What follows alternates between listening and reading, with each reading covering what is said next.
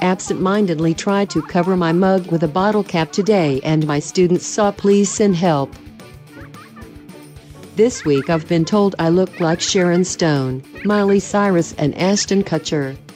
The trifecta. I just snored but was wide awake. Is this aging?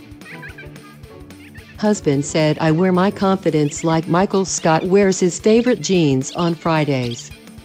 Welcome to Tweet Victory with your hosts at Annie_Berglund and at CWC Radio. Welcome to Tweet Victory. I am at CWC Radio, and I'm joined as always by... at Annie_Berglund. Annie, I'm going to set the timer for 5 minutes. All right. Happy Friday. Happy Friday to you, too. Okay, here's the tweet of the week, which I'm actually really excited about. I picked this one myself. I didn't know if you knew I was going to love this tweet or not, but this is a very... It's a you tweet. This speaks to me deeply. So Yeah. comes from... I think Sunday? Was it Sunday or Sunday? Yes. Yes. And you wrote, writing up my weekly to-do list and penciled in, quote, relax for Wednesday, fingers crossed. Mm-hmm. So I want to know, because I professionally am a to-do list maker and a teacher of how to do to-do lists and things like that. That's part of my job in academic support. Right. So I'm curious about your experience as a to-do list maker. I feel like I make probably, this is really embarrassing, probably like 5 or 6 to-do lists a day. Okay. Just like keep revising them and adding to them. Sure. And so I never really check everything off. Why do you need to start? Sad. Why do you need to start over? Why don't you just add and subtract? Because there's always so many things. I'm a very easily distracted person, and there's so many things floating around and so many things I have to do that I won't remember them until later. So I have to keep adding to it. Even if I like carve out time in the morning to really try to remember everything I have to do, there's just more and more. We don't need to do this on the podcast, but I can help because, like, this is what I do professionally, oddly. That is a very true statement because there are things you can do that will make your life less stressful, that will make your to-do lists be once a day instead of 5 times a day that you're recreating it. I honestly can help with this.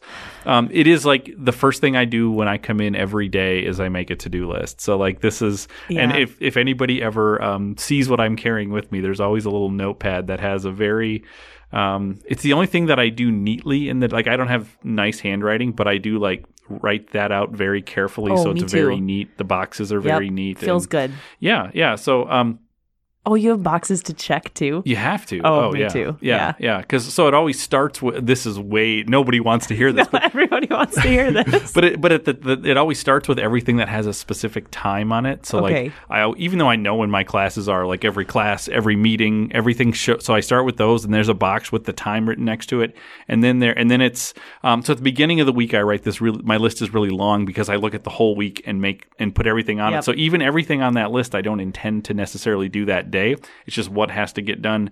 And if I'm successful that week, as I get closer to Friday, that list gets shorter and shorter and shorter. Yeah. But what I want to ask about is I love the aspirational part of the to-do list. So the Wednesday relax. I will share. I'm in a sharing mood here. So I will share my example of aspiration. So I made. So we had students who took exams today. Yeah. I made the agendas for both my TA meeting next Monday and our faculty meeting next Wednesday. I made these a week ago. Like I wrote these agendas out. This is a long time ago. And on those agendas, I aspirationally wrote in the blanks where I was going to write in my exam averages and my grade breakdown. When I wrote them, thinking, how good is it going to feel to write in this information? Because that means I'm done grading exams. Oh, yeah. And I have had those moments where I got to the agenda and I wasn't done grading and I had to be really disappointed in myself. But yes, I am very aspirational with that. Sad. Yeah, it's guilting it's part of yourself. it. Yeah. Okay. Well, how did your relaxing on Wednesday go? Look, you say aspirational as if that's a rare thing on my list. Like probably 80% of what's on my to-do list is aspirational. Like I can't. What I start out with at the start of the day, at the end of the day, there's like maybe 20% that's done. And that's because I make everything I'm like, there's 24 hours in a day, but I can act like there's 48 hours in a day and get everything done, and I never can. Wow. So it's really kind of depressing every day.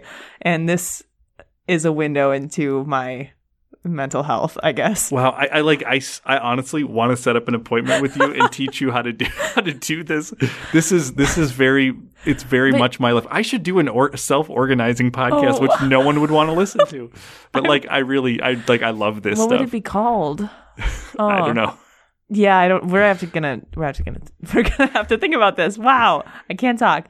Yeah. So I don't know if I relaxed. I don't know. So did you check the box off or not? No, because I think that list, I made it on Sunday, probably lost it by Monday afternoon. See, that's part of the problem. Is the point of the list is that you don't lose things. For me, the point of the list, I remember things by writing them down. Yeah, I understand. So it's not even really that I need to see it later. It's helpful to just write it down. I'm feeling so judged right now. You would be robbing me of the joy of writing a list every 10 minutes. So it's I have to stay in the moment. I have to keep remembering. Are you in the movie Memento? I think that's me. I do have to keep. And you have a lot of tattoos. There you go. What does it mean? Yeah. Wow, we have just uncovered something about Annie Berglund. She is unable to create new memories. That would make so much sense for how my life has gone. Wow. Well, everyone listening got to hear that. So I can't tell at this point if this is a good episode or a bad episode. I don't know. Should we scrap it and redo?